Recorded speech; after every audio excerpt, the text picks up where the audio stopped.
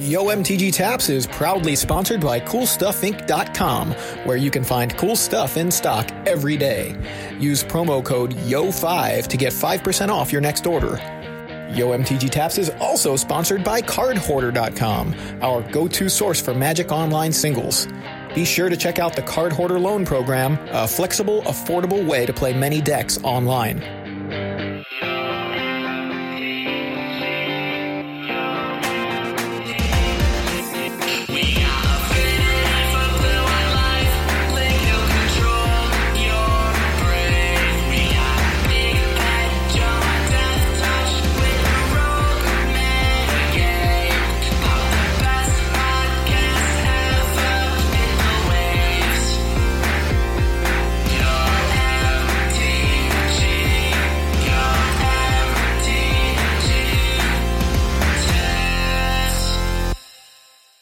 Hey everybody, and welcome to another episode of YMTG Taps. I'm Joey Pasco.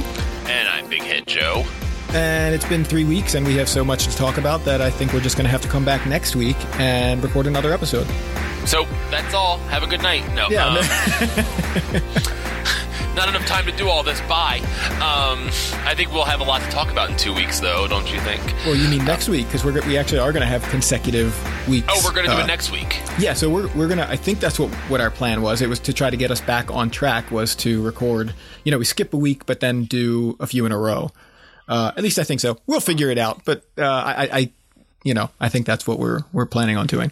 We'll look at the Mythic Champ, because you're spoilers, but we're going to talk about the Mythic Championships that are coming up. Yeah, and maybe there's some way to work it where we time it out so that we're talking about those at the right times. But that sounds whatever. Good. We'll see. So we have lots to talk about this week, as we mentioned. Last episode was before the pre-release, so we've got an entire set to dive into here in terms of how it's already been affecting various formats.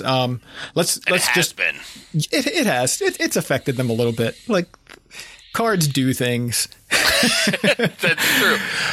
Before we jump in, though, I do want to shout out our newest patron, Rachel, Pinball Witch, on Twitter. And thank you so much for your support. Rachel's a longtime listener from way back in the very first era of the show. I'm going to say like 2011, 2010, I think is when she started listening. Back when Untapped was still a podcast. Right, exactly. Which was like Trick Jarrett and John Medina and was it Frank Lepore, I think, on there. Yes. So, they apparently mentioned us, and then she started listening. I thought that was cool to hear it's always cool to hear how people hear of us. So I thought that was interesting. But when you sign up for our Patreon, and you can do so at patreon.com/YOMTGTaps, tell us how you started listening to the show, and we'll mention it on the podcast as well. We don't pump the Patreon all that hard. So I figure every once in a while, leading with a little Patreon love, not that bad. So get on that Patreon and get in our Discord chat. We love Discord chat. We have a lot of fun there. So you should get in on it. Okay, so the pre-release, we're just going to briefly cover that. I played one pre-release. It was one, sealed event. It was on the Friday night. I played White Black Knights. I was going to say Mardu Knights, but I did not. Wait, no, I did play red. I played Red White Knights. That's what it was. I cut the black. It's been so long. I'm like, which color did I cut? I know, right? It feels like it's been a million years, but I did pretty well. I didn't lose a game until the final round. Shout out to Alex who beat me in the final. So the finals of a pre-release, but the final round of the pre-release. But it was a pretty aggressive deck, and I was happy with it. I was having a lot of fun, and it was really interesting to actually finish my entire round and look up and be like, "There's 22 minutes left in this round. This is weird. Like, I'm just wandering around. What do I do?" Ever happen at this pre-release? Because this format was so slow. Oh my god! I kept forgetting when my when my character or my creatures were on adventures. That was the other kind of funny thing about the pre-release being like the first time you're playing with the cards, and you cast the adventure half, and you kind of like okay, where do I put this creature? You know, like I can put it, there's a little token that says on an adventure, you know, and I'm like, oh, that's cute. Whatever. I don't need that. Apparently I did, because I completely forgot. Once I cast the adventure, it was like the card didn't exist anymore. Did you wind up using the token after that? I didn't. I never did use it, but it was, but maybe I would now. It was just funny because, you know, I kind of exiled the card in my graveyard in the way I would if I flashed something back with Snapcaster Mage or something.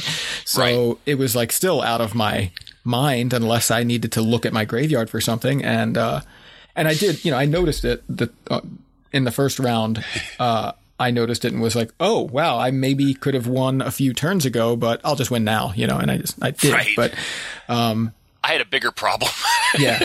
I'm done. That's my pre-release experience. I opened an Emery as my pre-release card. That was cool. Nice. And, and it was fun. I really liked the format. But yeah, you go ahead and tell us your experience. It is a fun format. It's a very fun format. I played at Common Ground Games on their 8 p.m. pre-release, because on a Friday, which I'm so glad they let us do that now. It's so much better than having to wait for a midnight.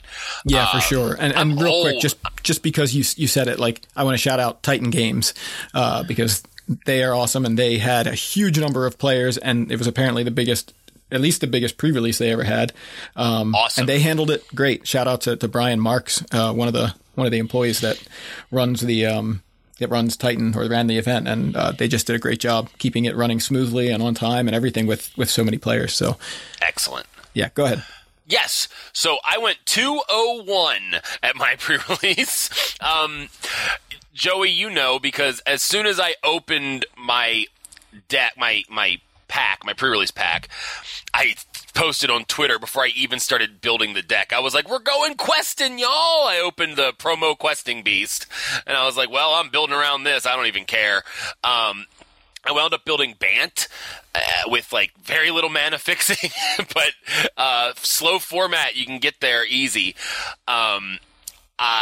First round, I drew, and like half the room drew, it felt like. So everybody, I think, kind of went, oh crap, this format's slow, and like sped up. It was a lot better the next 2 rounds, but the first round, it really looked like it called time, and half the people were still playing. Wow.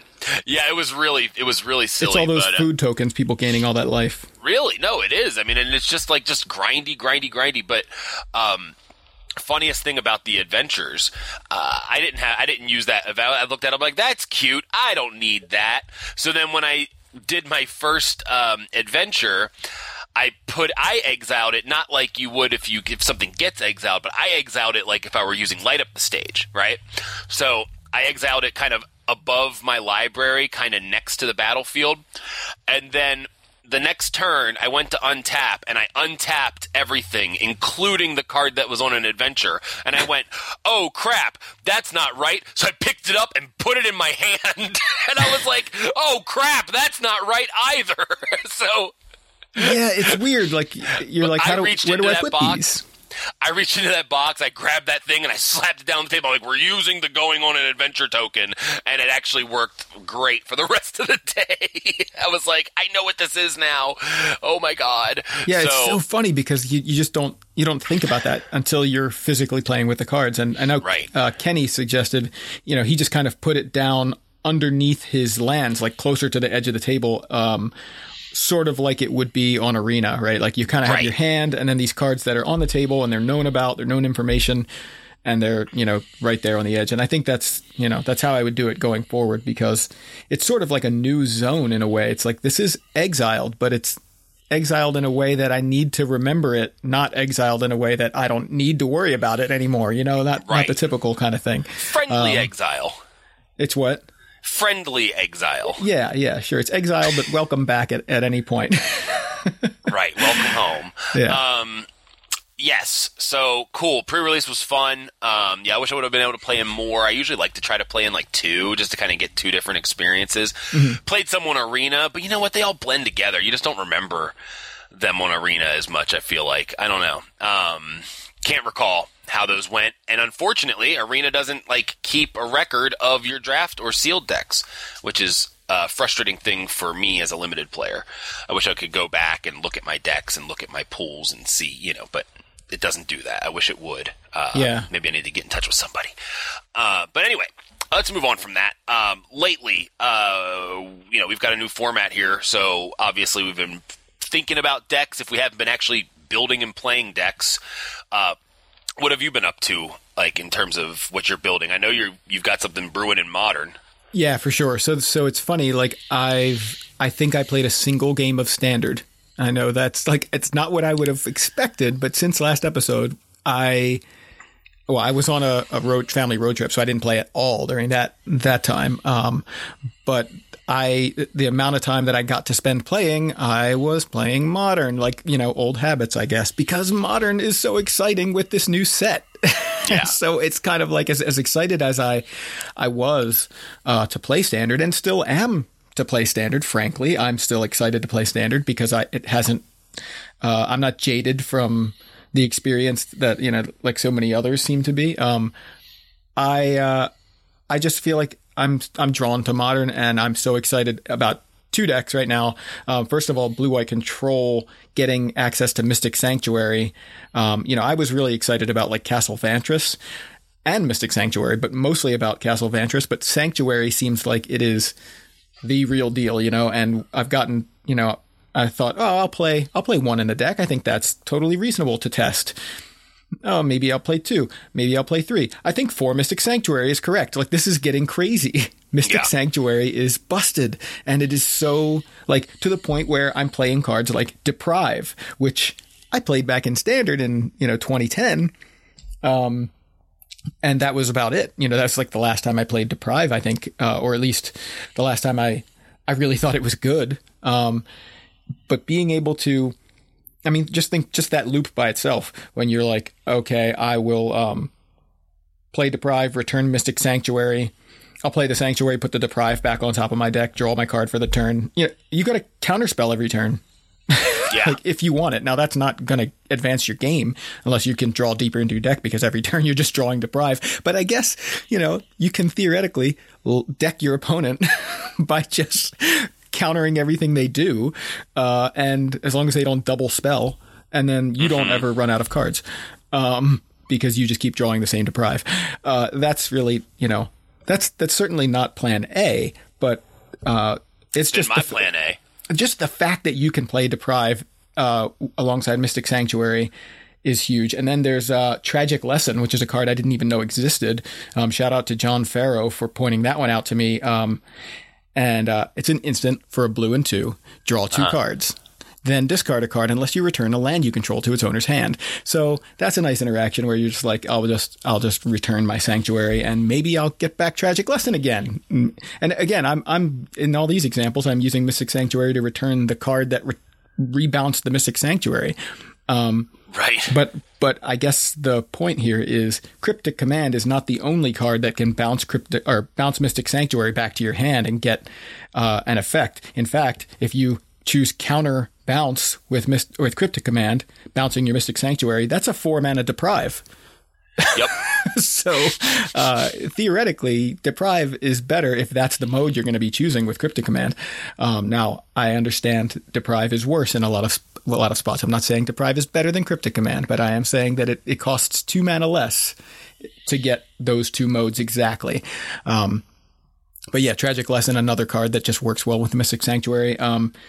And Sam Black, I don't know if you happened to catch any of his article last week, and then his the coverage on Star City SCG Indie this past weekend.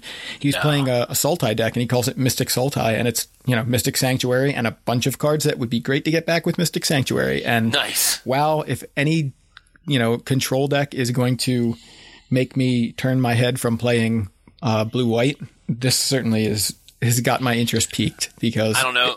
It's awesome. Did you see what won the Modern Classic? I didn't. Azorius Control. Well, that's good to hear. Ivan Espinoza running 4 copies of Mystic Sanctuary and 4 copies of Terminus and 1 copy of Entreat the Angels. Okay, so this sounds like the deck that I've been tweeting a lot about with John Farrow on Twitter and a bunch of other players. But yeah, it's blue-white control playing Terminus instead of instead of Path, not instead of Path to Exile, instead of Supreme Verdict, like you play, all 4 Terminus and Entreat the Angels. And yeah, it's insane. Mystic Sanctuary is really changing the shape of control decks, I think. And in fact, not just control decks, because instants and sorceries are in other blue decks. True. One of which is the other deck I'm really excited about right now, which is this kind of Urza outcome deck. And I feel like it's in its early stages right now, because it's definitely got some busted draws, some really crazy. You can win on turn 2 with it if you play Jeskai Ascendancy. But essentially, it's a deck built around a bunch of cheap artifacts, Emry, and Paradoxical Outcome, which lets you draw a ton of cards because you just return all your 0 mana artifacts and then just replay them. You play cards like Sai, Master Thopterist, and Saheeli, Sublime Artificer, that will trigger every time you cast one of those cheap or free artifacts, giving you a Thopter or a Servo token. You've got Urza that's going to make all those cheap artifacts make mana, all the Servos, all the Thopters make mana. And the combo with Jeskai Ascendancy, if you play that version, if you make room for it, if you can play Emry turn 1, on turn 2 you play Jeskai Ascendancy, and if you have access to something like Mishra's Bauble, or any other 0 mana artifact that can sacrifice itself, like Tormod's Crypt, or Welding Jar, anything that you can play for 0, trigger the Ascendancy, sacrifice, replay with Emry, which then you play it again, triggers Ascendancy, untaps the Emry, so you get infinite triggers of Jeskai Ascendancy. So your Emry is just getting boosted. You boost her up to lethal, and if they don't have a blocker or an answer, you just attack turn 2 for the win with an Emry. So whoa, that works. That's wild. And that deck had 3 copies in the top 8 of that same classic. Wow. So it did great in the classic, but it didn't do very well on in the main open. So it's interesting. I think it's in its early stages, as I kind of said a couple minutes ago. Right. I think it's really people are trying to find the optimal build. It's really only been on my radar for 3 weeks, maybe. I had kept hearing about Paradoxical Outcome, and I think there's a Legacy version. I haven't followed Legacy in a while. So, but LSV actually did a video series before Emry was available to play with. So he was already on this deck without Emry, and the addition of Emry has now made Mox Amber really good. And of course it's tripled in price or something, which I'm glad I noticed that before it tripled, because I did grab my copies, because I just feel like Emry is such a cool card. I want to build around it. I've been wanting to play Urza since Modern Horizons came out, and I thought, you know what, I'm going in, and I went through my binders and pulled out some excess cards and started trading them all into cool stuff, and I'm basically into building either Paradoxical Outcome, some version of it, whether it's the Ascendancy version or the other version. Some versions play Nexus of Fate as the main win condition. Some versions play Grinding Stations. It's still kind of in flux. I like the Ascendancy versions, but if you want to stretch to play something like Oko or Veil of Summer, you're now stretching into 4 colors, and that might get a little bit weird, but you can play, this is shown up in a couple of lists, a copy of Mystic Sanctuary that will rebuy your Paradoxical Outcome that somebody either took with a Thoughtseize or you already cast and you want it again. This Paradoxical Outcome deck plays very few or 0 instants and sorceries other than Outcome. So, and then Nexus of Fate doesn't really count. You don't need to hit that one with the Mystic Sanctuary. But yeah, so that's one of the lines of play you can do with Mystic Sanctuary outside of a control deck. But yeah, I'm just excited about this deck, and it's interesting. I kind of feel like this is starting to bleed into one of the topics that, or probably our biggest topic right now. Do you want to jump into that? Because I guess, it's sort of down here where I do you see my highlighting right now? Yes, I don't know. Yes. I don't know. So just real quick, I want to talk about decks I've been playing, and then we can get into that. But yeah, that's it. We can go back. People will remember that I talked about this deck. I think in 20 minutes. Who knows? I don't know. We'll see. No, but I have no faith in humanity. No, but so I haven't played any Modern at all. This format looks interesting, though. I mean, again, skipping forward to the topic we're about to have. I don't know about what it's going to look like in a couple weeks, but lately I've been writing paper after paper after paper for school, so I have not had time to play Modern. I did buy a playset of Bedlam Revelers, though, so I have dipped my toe into buying some stuff to put together Modern decks, so kind of cool. In Standard, I've been jamming this Rakdos aggro deck. Again, fast forward to our topic coming up. I don't know what the format's going to look like, but this is a fun deck to play. And I've been messing with it and trying to work out some kinks, and I like it so far. We'll get into that another time. But Rakdos aggro, I just want to say, that the Stormfist Crusader, is that the name of it? I was about to ask you the same thing, but that sounds right. That was my guess. So I think if we're both guessing Stormfist Crusader, I think we've got it. You know what card we're talking about. So leave us alone. Using that with like the spectacle cards, like Light Up the Stage and the one that does damage, Skewer the is critics. awesome. Thank you. I've cast it 1,000 times. What's it called? Awesome. Fun. The Giant is awesome. I can't think of card names. Bone Crusher Giant? Bone Crusher. He ain't never scared. That's right. You know what happens. Like, we start recording and part of our brain that remembers Magic card names just completely just shuts off. Right. So, that card's awesome. Deck seems really fun. Don't know what the format's going to look like in a couple weeks, but that's what I'm playing with for now.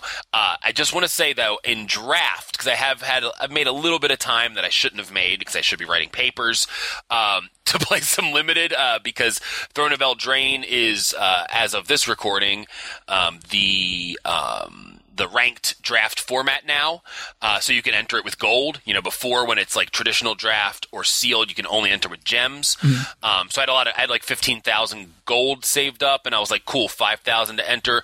Entered in a draft. I drafted blue-black mill, and I went 7-2, and I was like, yes. So then I did another draft, and I drafted mono blue mill, and I went 7-2. So the mill deck is amazing, and it's just the games don't even feel close. It's just a crazy deck, and it's a lot of fun to play for me. Not for my opponent, because you can tell that they're just like, I'm so sick of this.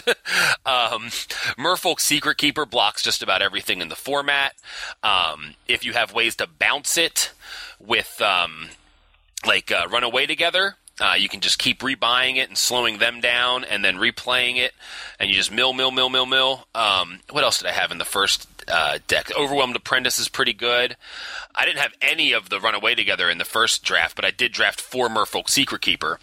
3 Didn't Say Please, and that's what I was saying. You were like, you can just mill them by returning stuff with Mystic Sanctuary. I'm like, I know, because I drafted a mono blue deck with 3 Runaway Together, 3 Didn't Say Please, and 4 Mystic Sanctuaries. Nice. So I would just be like, okay, counter this. Okay, play this. Put that on top. Okay, counter again. And at that point, they see the counter in your hand, and it's such a psych out. You know what I mean? Right. But the second deck I built, I was like, I had some black, like some removal. I had 2 Reeve Soul, and like the one that gives -X for the number of cards in your graveyard. Like I had those, and I could have built blue-black, but I really wanted my Mystic Sanctuaries to always be live. So I just played them all, went mono blue, and and the one game, my 7th win with the blue-black deck was against a 52-card deck. I don't know what they were thinking. Maybe they were thinking I'm sick of playing against mill decks, but I didn't play against another mill deck the entire time I played, so I don't know. I was the only one I saw. But I don't know. Or maybe they just didn't realize that limited was 40 cards. I have no idea. But I still won by attacking. I had like 4 cards in my library because I almost decked myself because I had way more cards. They had way more cards than me. And then, with the mono blue deck, I actually could have won.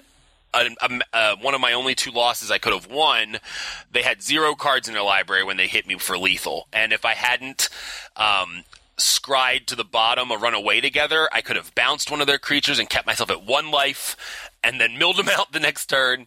But I didn't think of it, and I went and sacrificed my witching well, and it was just island. So I had nothing to actually affect the board with, and I was like, oh well, that was a gamble that did not pay off. Right. But anyway, all I'm going to say is the mill deck is real in Throne Limited, and you should try it, and it's sweet.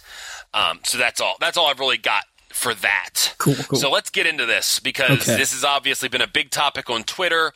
This has been a big topic, in my own head. All these talks about bans. Yes. It's so the set released, I believe, October 4th.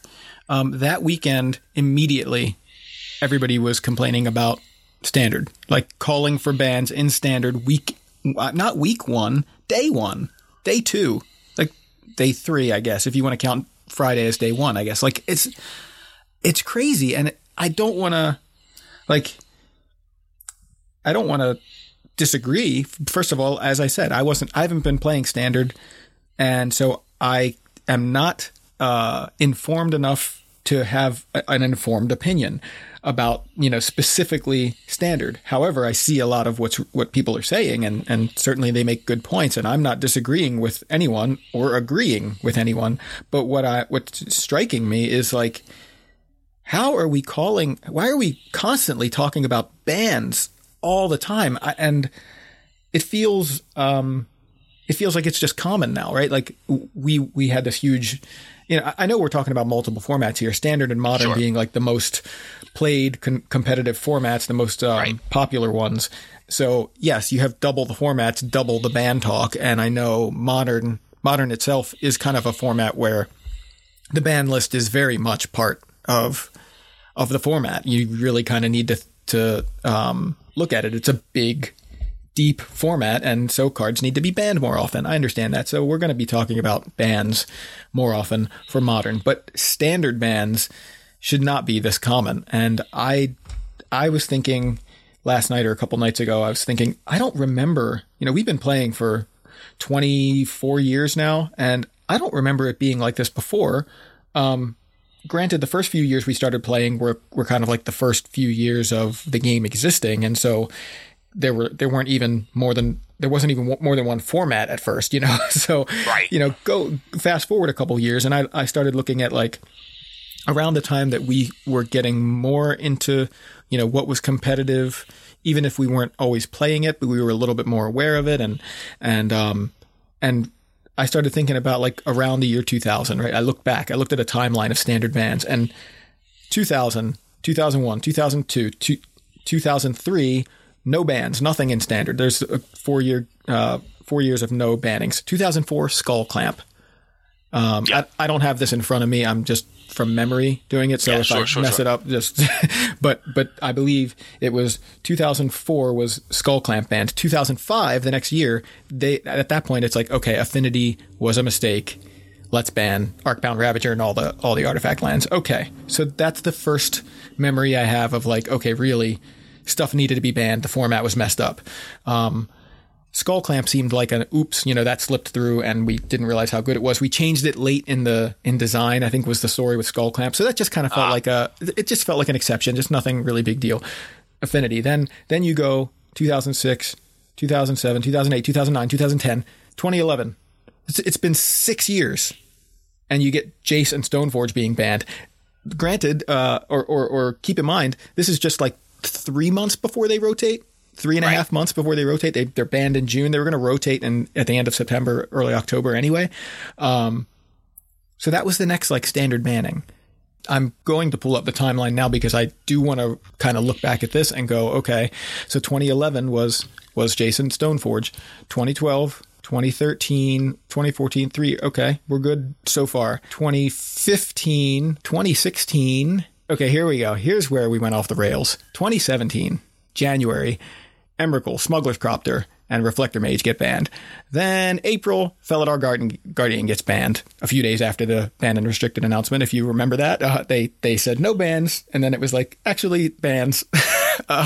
So that was January. Then it was April, right? Then June, Aetherworks Marvel is banned. So like we're getting cards banned every couple of months in 2017. This is insane. 2018, the whole Energy crew in January get banned.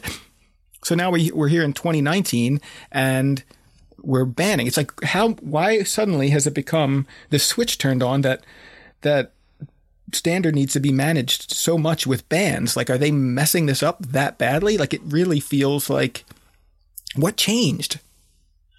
Right. It's not like Twitter didn't exist between like 2011 and 2017. Right. You know, like, so I was going to say like, well, maybe just information spreads a lot faster, you know, right. And but that's definitely not true. It spreads about the same speed, you know, like we've got Twitter, we've got access to these things. We've had articles getting posted, tournament results every week. You know, we've got the access to the information at the tip of our fingers, you know? So like, it's not like there was a difference in like the way, you know, if we were talking about 97 versus 2007, that's a much different world. Right. You know what I mean? Right, like, right. But we're not. So I don't know. I mean, like, so first of all, I mean, talking about the current, because right now, you know, we fast forward to today, mm-hmm. and the discussion is on Field of the Dead, especially. Right. I think that some people are probably talking about Oko. Mm-hmm. I don't know. I know Ryan wishes Goose would get banned because Ryan hates 1 mana accelerants in green. You know, Teferi is not going to get banned. This is the thing that I've realized, you know, as since we talked about Core Set 2021 being a Teferi-centric set, mm-hmm. we're not going to get a Teferi ban. So get that out of your head. It's not happening. You know, marketing, not happening. So we have to adjust for that. But you know, everybody's talking about banning Field of the Dead for starters. Now, I think that like the big problem with Field of the Dead is okay. Actually, I have a thought, but the big problem with Field of the Dead is that, you know, they don't have like, so Stop Bitchin' Start Brewin', right?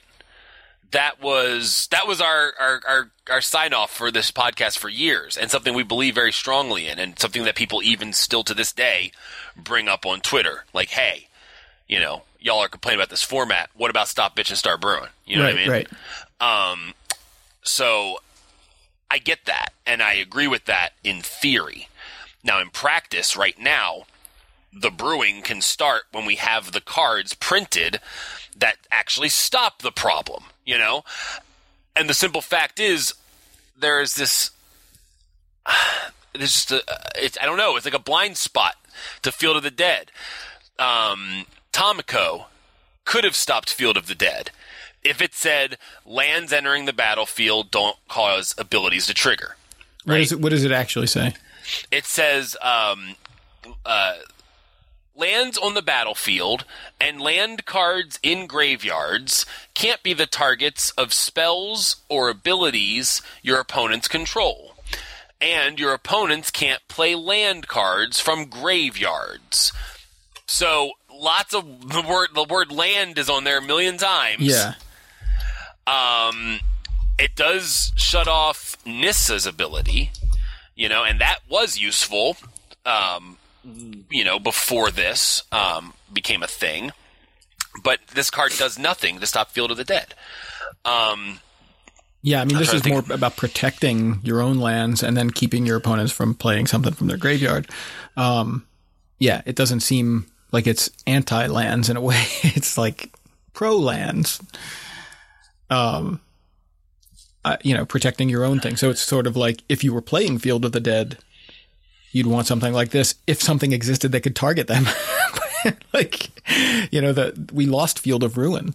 And that's the big hole right now. I think that or at least the most glaring hole is the absence of Field of Ruin, because you could play that in any deck. Now, no, it's tough in a 3-color deck, especially when our mana is taxed the way it is right now. So theoretically, you could play it in any deck, and would give any deck an answer to Field of the Dead. But yeah, it doesn't exist. So I understand that. I understand people's frustration with that. One of the other answers, Unmoored Ego. There are very few answers to. And a lot of them card. are in blue-black, which is weird. Like blue or black. So like the whole format shifts to blue-black or Esper to stop this one thing, but then the blue-black decks or the Esper decks will probably be like, well, why don't we just run Field of the Dead? I don't know. I mean, I'm sure people are. Like the Field of the Dead decks now are like, they're ramp decks. They're trying to really maximize Field of the Dead. That's why they play Golos, right? Golos can tutor up any land, including Field of the Dead.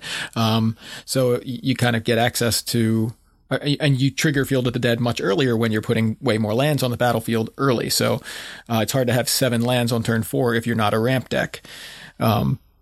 So that's where Field of the Dead shines. But of course, you could just play it in another strategy if you're content to play it fair. And I don't think anybody would have a problem with Field of the Dead fair, right, in terms of like not in these kind of crazy ramp strategies. So basically what I'm saying is let's just keep Field of the Dead around. Just ban all the ramp cards, no Golos, nothing that searches for land. Yeah, that'll make people happy, I'm sure. That wouldn't happen. No, it won't. I'm joking. But yeah, go ahead. Yeah, so, again, things like Teferi. I hate Teferi. I think Teferi should be banned in Standard. I do. I think it should be banned. I think that, I play Magic because I don't like Hearthstone, and when a deck can have Fires of Invention and Teferi in play, and you're just playing Hearthstone because they can only cast spells on their turn. You can only cast spells on your turn. They cast spells based on the number of energy they have, or you know what I mean? Like the crystals. Like, it's like, that's not Magic, and it doesn't feel like Magic. Not being able to have access to instant speed spells doesn't feel like Magic. I agree. So I think Teferi should be banned. Reality is, Teferi will not be banned. Therefore, Stop Bitchin' Start Brewin' applies. And there are cards in the format like Fry, like a creature that can deal 1 damage. You know what I mean? Like after it bounces something. There's a lot of ways to deal with a Teferi. Yeah, I agree. I think you can fight Teferi, although I agree with the static ability, because I think it pushed any kind of stack-based interaction out of the format because you can't respond on the stack. That's it. Like, it's done. You just totally invalidated like a way of interacting in Standard, and I think, in any format that Teferi is legal, which is all of them, all the main ones. But yeah, like I don't know why they did that. I'll tell you, like I play the card in Modern, and certainly feels great to shut off my opponent's interaction, because that's kind of what I want to do. Is I want to, I'm trying to make the world safe for the blue-white mage and not all these other colors. But yeah, so being able to shut off my opponent's interaction is great. But in Standard, where the card pool is so much smaller, you've entirely pushed out counterspells. Like they just don't. I don't even know why print them. Just don't print them if you don't want them. I mean, I don't like that idea, but you're kind of, you really just took control decks, like that kind of control deck, stack-based interaction out of the format, and that's crappy. Sorry, go ahead. Yeah, no, but so there, we're not going to have it banned. It applies. Now with Field of the Dead, there's no way to interact with it. There's no way to brew. So all we have left is bitchin'. You know what I mean? Like, yeah, arguably that's true. I don't want to make I can't have an opinion on it right now because it's not an informed opinion, but it does make me sad that we're, the set was released 2 weeks ago, and we're talking about cards being banned, and it's like, why are we here? Why is our game, why are so many players, why is the player base so inclined to fight a deck with bans? And maybe it always was that way, but we just didn't get didn't get that satisfaction of a ban as often. Right. And, when things rotated, people could just be like, yay, it rotated. Let's move on to the new format. We're excited. And I'm not saying Field of the Dead shouldn't be banned, but it does make me sad that we're in this situation, because where I do think Wizards needs to, or I like that Wizards takes risks with cards and, pushes things, because I'd rather the cards be pushed and then banned. I kind of feel like, are they maybe doing too many, or pushing too many cards at once? Like, it's maybe there's a better balance of it, because having to ban cards this often, like every year we're getting bans. Okay. Standard has not yet had a ban this year. We did get an unban though, Rampaging for Asanon. So I can't say every year, but we've had a ban in 2017. We've had a bunch of bans in 2017, bans in 2018, which were kind of a lot to an entire strategy, the energy, the mechanic completely banned, basically. So here we are in 2019, and it looks like we're going to get a ban. So part of the reason we wanted to, we're talking about this though, as we kind of feel so strongly that the card is likely to be banned, is we actually had a BNR announcement the other day, October 7th, which was last Monday. No changes. And then a few days later, let's see, I'm going to click the link so that I can actually see when they posted this. Wizards tweeted on October 9th, so 2 days later after the BNR announcement, that the next BNR date, which was supposed to be November 18th, has been moved up to October 21st, almost a full month, like 4 weeks. And that conveniently falls after the Mythic Championship coming up and before the next Mythic Championship coming up. So I think everybody kind of realizes this looks like they are very concerned about Standard, concerned enough to move up the BNR date to happening before one of their, marquee events in Mythic Championship 6, which is in Richmond. So it's interesting that they're doing this. I kind of feel like they're sort of telegraphing this idea that they are concerned. And at the same time, I wonder, is it possible that they do nothing? Like, they can't do this. They can't say no bans, and then 2 days later say, oh, by the way, we're moving up the next BNR announcement to in between these two big events, so that we can hopefully control the format if it's crazy in the next event. Like they're acknowledging something's wrong with Standard. So it would be really, what is it? There's a word, can't think of it. Anticlimactic. That's what I'm trying to say. Yeah. Mm-hmm. If we get to October 21st and they're like, no bans. Yeah, no. And wrestling fans that listen to this podcast know this feeling all too well. So, here's the story, and I wrote this in the notes that said it would be just like what happened in wrestling. Seriously. So there's this wrestler named Bray Wyatt, aka The Fiend, right? And this guy has been doing the craziest videos, setting up his character, establishing his character. He carries a lantern to the ring. The lantern, so he wears this mask that was designed by Tom Savini, who did the Dawn of the Dead makeup. He did Night of the Living Dead, Creep Show, all kinds of stuff. He wears a mask designed by him and carries a lantern of his freaking head with a gaping mouth and its eyes sewn shut and like this glowing green light coming out of its mouth. It's the scariest looking thing ever. Everyone loves it. Everyone's obsessed with it. We all it's so good.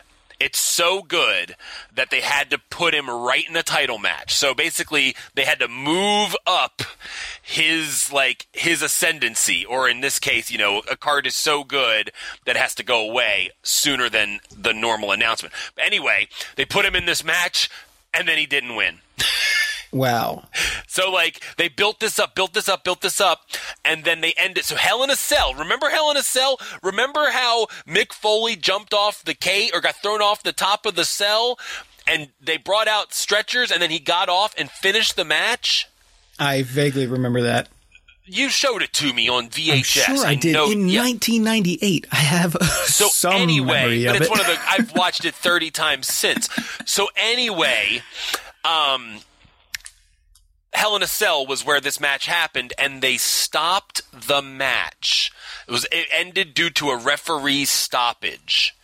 Hell in a Cell. Do you know how loud the boos were? Yeah. And the chance for refunds and the chance for competing wrestling companies that were going on in that arena? People were pissed. So if you were to take this and go, oh yeah, we know standard's a problem, we're going to move up the banned and restricted announcement 4 whole weeks, and then they move it up and they're like, standard, no changes. Do you know how mad everyone's going to be?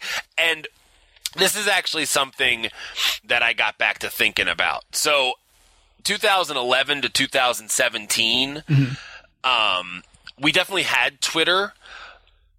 You know, we definitely had these ways of communicating with people, but I think it took us that long to realize that if we bitch enough, it actually leads to changes, right? Mm-hmm. So, and it's not just Wizards doing that, it's companies across the board. Like, listen, and I feel like Twitter is almost a problem for a lot of things. Like, because when people realize they're being listened to, when someone complains and then something changes because they complained, do you think that encourages people to complain less? Absolutely not. Yeah. Very good point. You know, so if you say, I hate energy, you know, I wish energy was banned. But you get enough people jumping onto that bandwagon, calling for a ban, and Wizards goes, I'm so sick of all these messages. Let's just go ahead and ban it. You know what I mean? Like, what does that do? You know, the next time there's a boogeyman, rather than using stop bitchin' start brewing, it's start bitchin' start banning. Yeah. You know what I mean? Yeah. Like, and because we realize that the more we bitch, the faster they're going to act. Yeah. And so, you know, I feel like there's a lot of problems with that. And there's a balance, because you can't just ignore people. Right. Because a problem is a problem. And a problem doesn't go away because you put your head in the sand. Yeah. You know what I mean? But, you know, in the end, they want happy customers. That's the thing. And if people are constantly complaining, to them, it looks kind of like maybe our customers aren't happy and maybe we should do something about this, right? Like that's the thing. But they have to take some of it with a grain of salt, because I can be like, I hate the color black in Magic. Can we just ban all swamps? And everybody that agrees with me can agree. And then we just have this big angry mob. And, you know, weird that a card exists named Angry Mob and that wants swamps in the game, but I just realized that was not intentional. So anyway, but yeah, Angry Mob gets. Well, now I'm thinking that was a slight dig at the people who wanted Necro banned.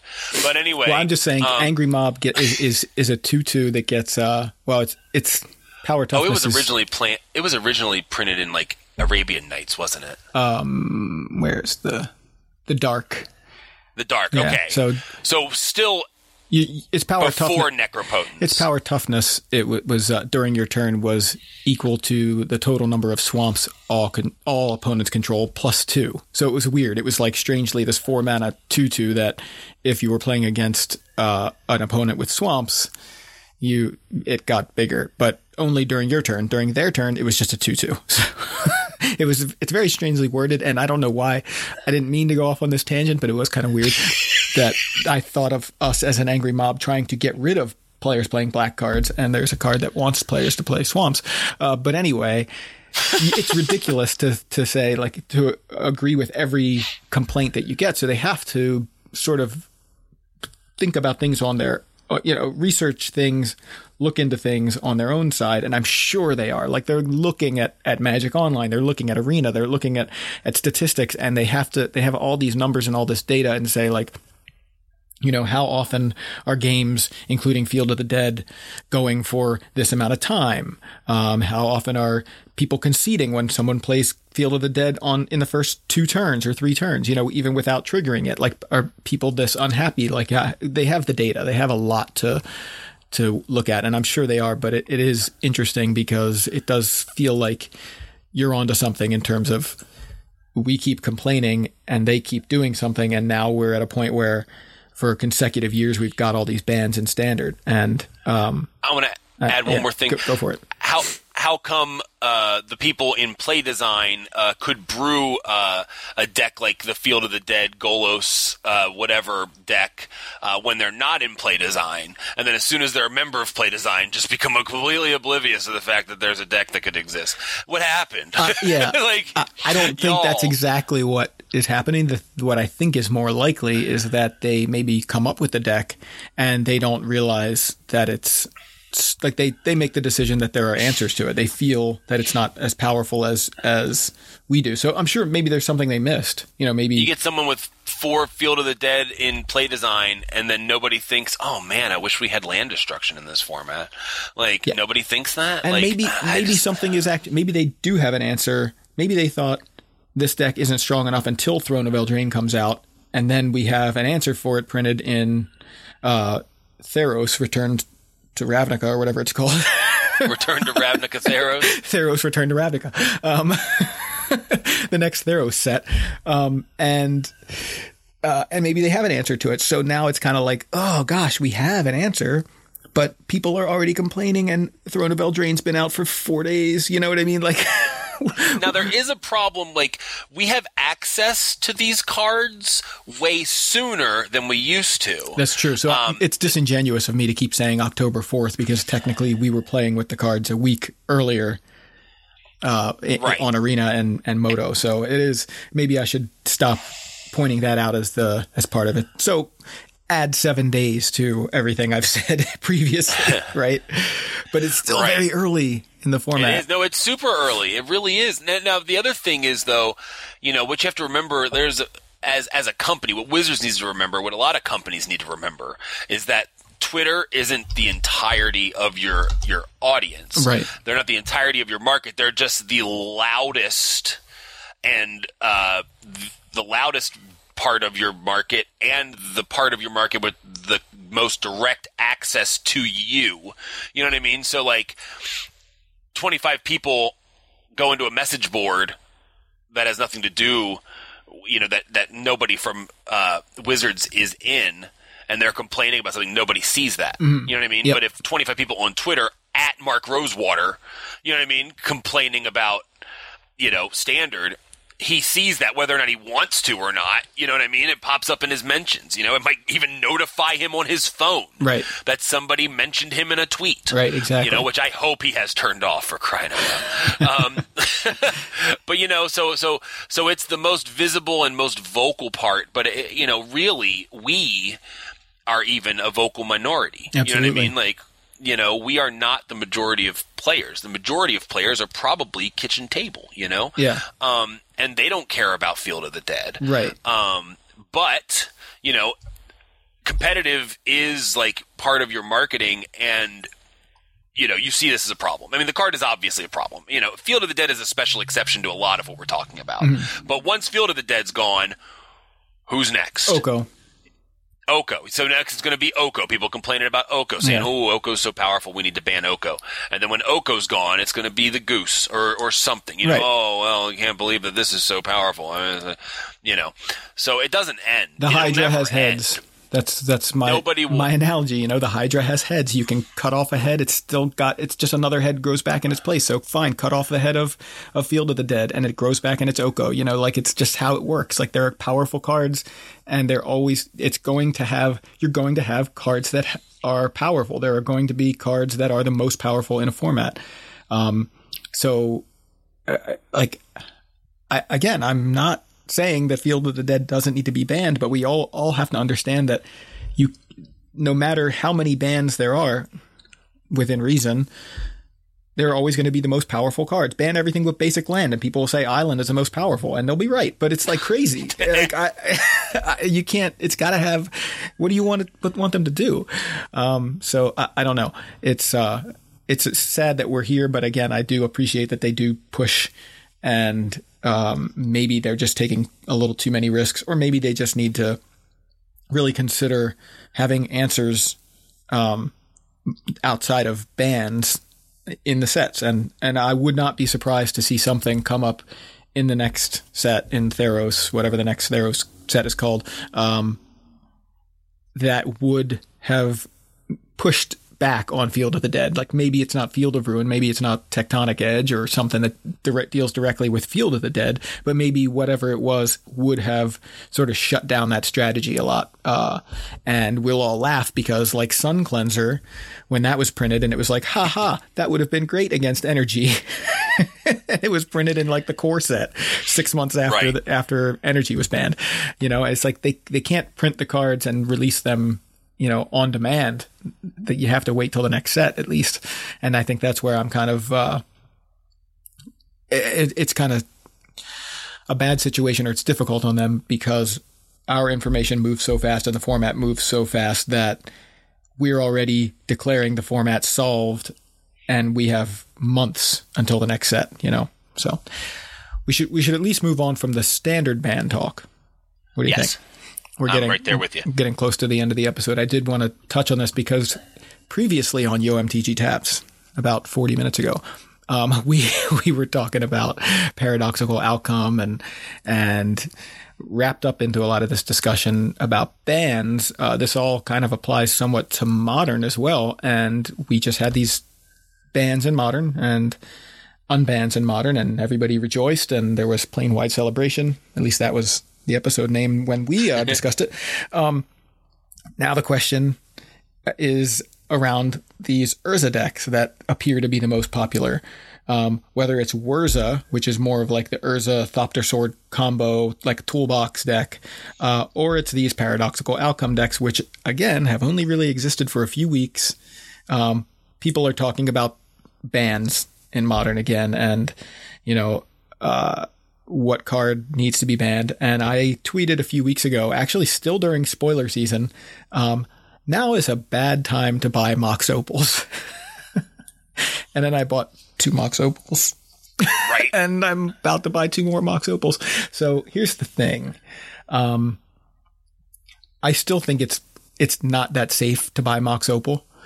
I still think if anything gets banned from these Urza decks, if necessary, Mox Opal is the target I think I'd like to see them hit. And this is obviously coming from someone who is in the middle of buying a playset of Mox Opals. I don't want them to ban it. But there is an advantage for you. I have there's a couple reasons that it's safer for me right now, and safe for anyone who wants to do this right now. If you're that worried about it happening very soon, first of all, I'm trading in old cards. I'm not spending money, but it's still resources. And also I'm buying from Cool Stuff, who has their like banned and restricted, not banned and restricted. I think it's the banned card guarantee, that if you buy a card and then it gets banned from a format within 30 days of your purchase, they will give you store credit back for it. Like you send it, they'll buy it back from you for store credit, whatever you spent. So I feel safer in that respect. And in the sense that we have a BNR announcement coming up on October 21st. Today is the 14th, so we have a week. If they decide to ban it, then I'm safe. I don't know when the next BNR announcement is after that, considering they move them around willy-nilly, but I feel a little safer with that. I will say that. And I also shout out to Cool Stuff Inc., our sponsor, and I think that's a great guarantee. I know you tweeted about it a few weeks ago. Anyway, back to the actual discussion about Mox Opal and the reason I think it might not be as risky as it looks. I think that Wizards, like, we talk about them wanting happy customers, and Wizards, if they were to ban Mox Opal, how many, like, it's one of the best decks in Modern, or it's in 2 of the best decks in Modern, if you want to say that, in the Wurza decks and the Outcome decks. It's also in Affinity, and any kind of artifact-based deck is going to want Mox Opal down the line as you go deeper into kind of more rogue decks. But those 3 decks right there all use it. It's a card that a lot of people own and a lot of people are buying right now because it's a good card, and it's in these good decks. And you ban a card like Faithless Looting that costs a few bucks at most, okay, that's one thing. But you ban a card like Mox Opal that is, you know, pushing $130 on the big sites. That is not the kind of thing that you want to have on your conscience. in a way. I know that sounds strange, but like that's the biggest card previously the most expensive card that they banned previously. And this discussion happened on our Discord actually a few weeks ago. So you'll find it familiar, Joe, and any of our patrons that are listening would find it familiar. But Jace was previously the card that was the most expensive. And I think at the time it was banned, it was roughly, I want to say $70. Maybe it was $80. It had already started dropping because it was about to rotate out of standard. People were already trading them away, and people were already keeping them for legacy. Now, at the time it was banned, modern didn't exist. So people were playing Jace in legacy, so it was going to hold value because of that. But it was also people were getting rid of them because people were aware it was going to lose value because of rotation. Like none of that applies to Mox Opal, except for it's also playable in legacy. But as many of you may have noticed, legacy play has dropped. Like you see it at the Star City Opens and part of the team events, but they have very few legacy events anymore. It used to be half the weekend for Star City events. But now it's only like a third of the team events if they have the team opens. Legacy has kind of dropped back, and I don't know how much legacy demand pumps up the prices of cards, but I think that it's a really dangerous thing if they were to go ahead and ban this card, unless it's seriously a problem, like Hogak level problem. And I don't think that's where we are at this point. Maybe something changes in the next few months. We know how fast our formats change, but I don't think that's where we are. Even, Zach Allen tweeted this morning, and I thought it was interesting, which is sort of relevant to our entire conversation, but specifically this deck. He said, interesting trend I'm starting to see in Magic. Information moves really fast, and Magic players often love to hyperbolize. Urza outcome decks were all over the SCG this weekend without actually being that good because everyone saw a few tweets and assumed it was the broken best deck. But if you go read the top 8 profiles, almost everyone there tested with or against the deck and realized it wasn't as good as advertised and played a different deck that was a better choice for the weekend. I think 3 or 4 players even say that in their profile.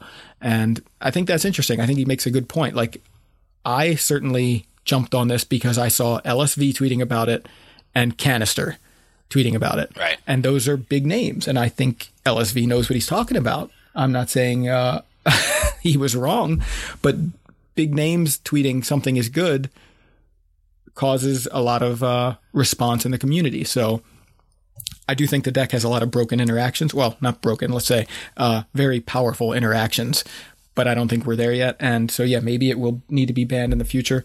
All this said, I really hope that they don't ban one of the more fun cards like Urza or Emery, they're both powerful cards, but they are kind of like the fun cards of the deck. Mox Opal is just powerful, right? Nobody's like, gosh, it was so much fun to play a second basic land in a turn, essentially. Like, it's like, gosh, it's so much fun to play a 0-mana artifact that adds mana. Like, that's not the fun part. The fun part is using the cards that have abilities that, allow you to play something from your graveyard or allow you to play something from your library, like Urza does. Like, those are the fun cards. I really hope if they do decide they need to ban something from these decks, that Opal is the card they hit. But I don't think we're there yet. I think we will. I mean, I honestly, I think that it's time. And I don't even care about Mox Opal myself, but that price tag is an indication that card is warping the format. I mean, a card wouldn't be $130 if nobody wanted it, if nobody needed it for their decks. But the fact that so many decks are running 4x Mox Opal, 56x whatever else, shows that card is the cornerstone, like Faithless Looting. It's just like a super expensive Faithless Looting. Faithless Looting was enabling a whole bunch of powerful strategies that Wizards determined were too powerful for the format. When this was just the 4x, for Affinity, people were still saying it should be banned back then. Absolutely. But you know what? It really wasn't. It really didn't need to be banned back then because Affinity wasn't the most busted deck in the format.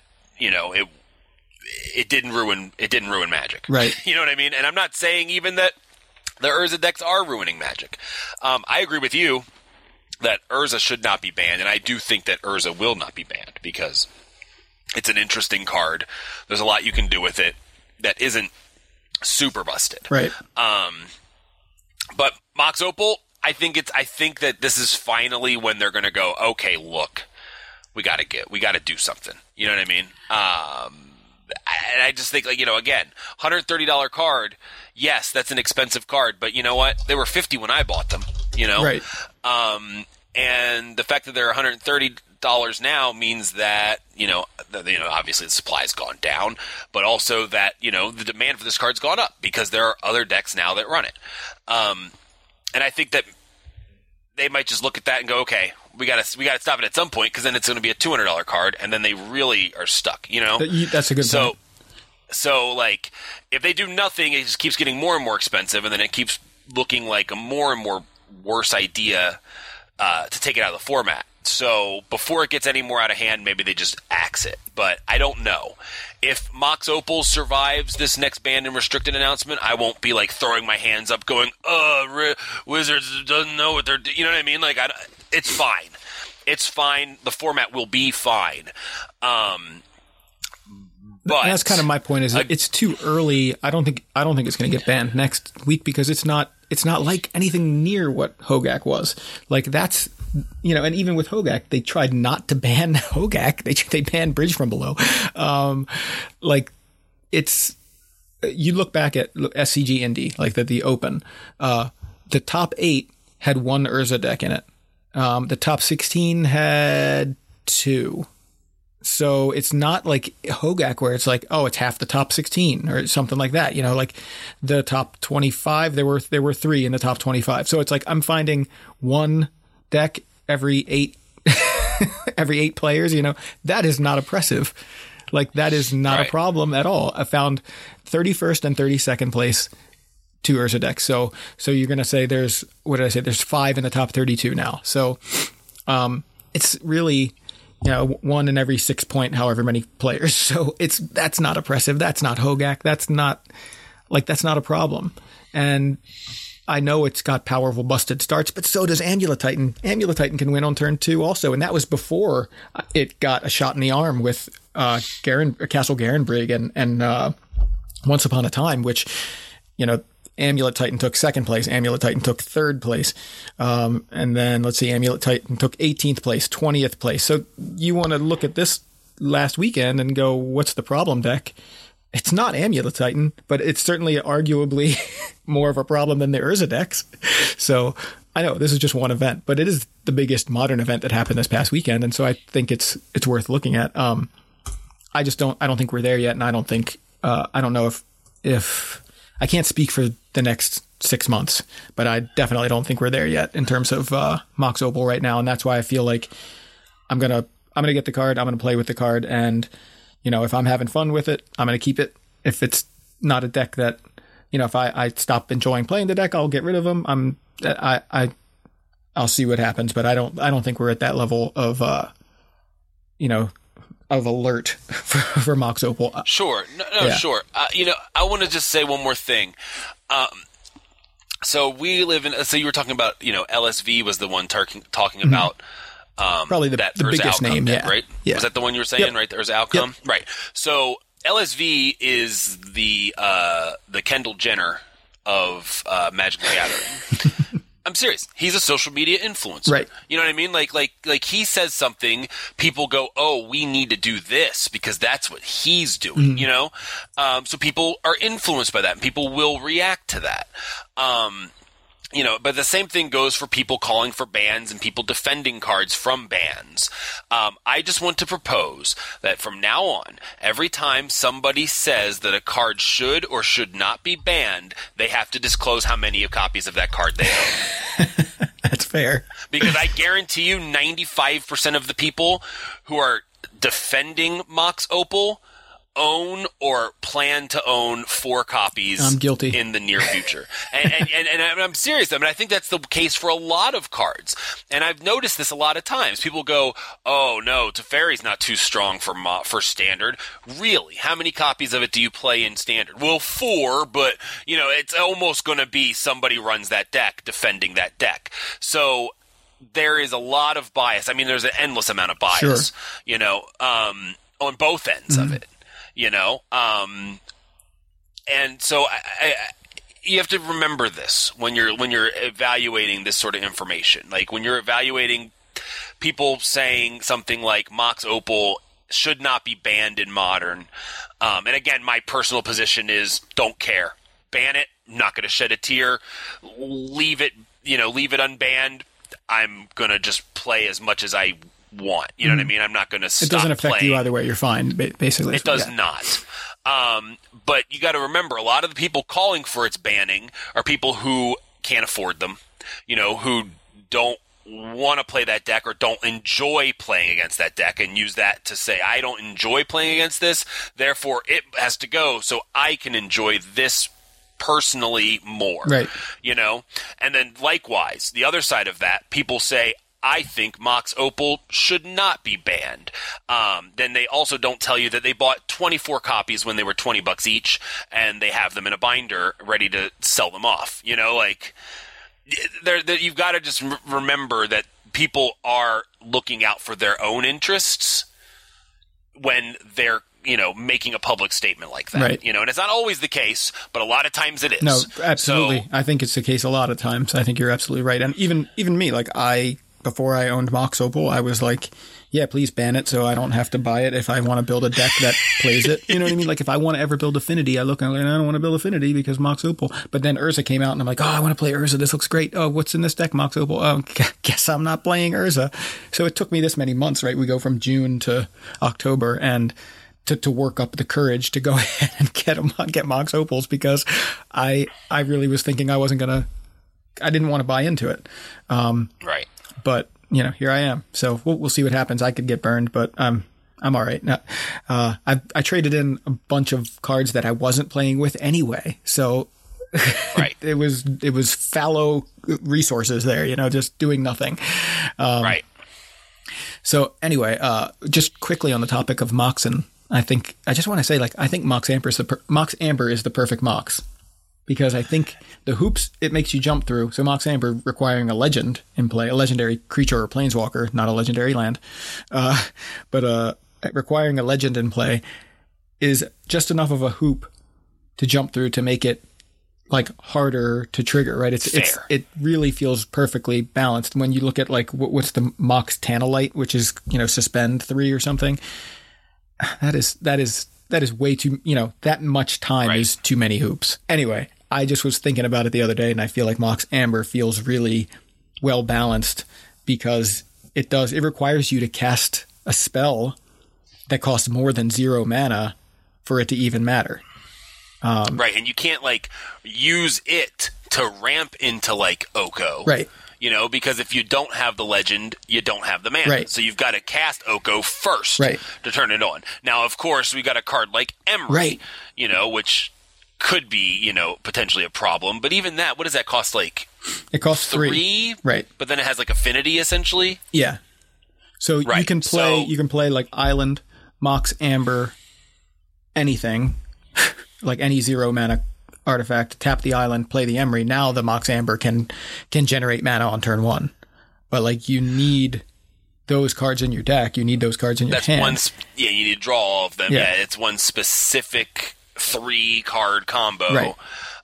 Which again, is fairly broad, but you do definitely need 2 of the cards. The third card is a bit of a wild card. It could be any number of 0 mana artifacts, but you definitely need this and this in your opening hand. Right. And then you need something to do with it all. Exactly. That's the other part. This is the paradoxical outcome decks essentially, in a nutshell. They're basically trying to break they're trying to maximize the power of Emery and Mox Amber by playing a lot of cards like Everflowing Chalice for 0 mana, which guess what? Does nothing. Does nothing. Right. It does literally nothing but count towards affinity, right? You're taking up a card slot in your deck just so you can get a little bit cheaper Emery, or, you can actually trigger your Mox Opals, you can get Metalcraft. You're putting these cards in a very narrow situation, and when it all comes together, it can absolutely be powerful. I'm not saying it's not, but there's a lot of hoops to jump through. You can't throw Mox Amber in your blue-white control deck and expect to be able to play your Teferi on turn 2, because what in the world did you play on turn 1 that to like get, that's, you need to jump through hoops. And Emery is a great pairing with Mox Amber. It's the best pairing that I think exists in Modern. And but I think Mox Amber is like the perfectly designed Mox. Like, they finally designed one, I think, that's perfect. And I guess that only goes for now because maybe they print more broken legends. I mean, you can start with Plains, Isamaru, Mox Opal, Savannah Lands. Not Opal, Amber. So Mox Amber. You're already playing Isamaru, though. Exactly, Modern, right. You're playing Isamaru, your first problem, which is already below rate for current creatures. So I think we probably should wrap it up. We had some more things to talk about. We'll save that for next time. It works out. Let's record next week based on what I'm looking at now, because I didn't realize exactly the timing on the announcement. Yes, let's record, the day of the new BR announcement. Sounds good. That'll be next Monday. Because we'll also have, next Monday. So we're going to do another episode next week, and we'll have a Mythic Championship to talk about. And we'll have, banned and restricted announcement to talk about. So and I'm sure some more stuff. Yep. We've got to save it for the next episode. So for sure. I guess that wraps us up. I'm just trying to think. Is there anything here at the end? Just skimming our show notes here. Nope. I think that's all. So everything else we can hit next. Absolutely. Week. So until next time, we're YMTG Taps. Make them have it. And also stop bitching, start brewing, but we know where we're at with that.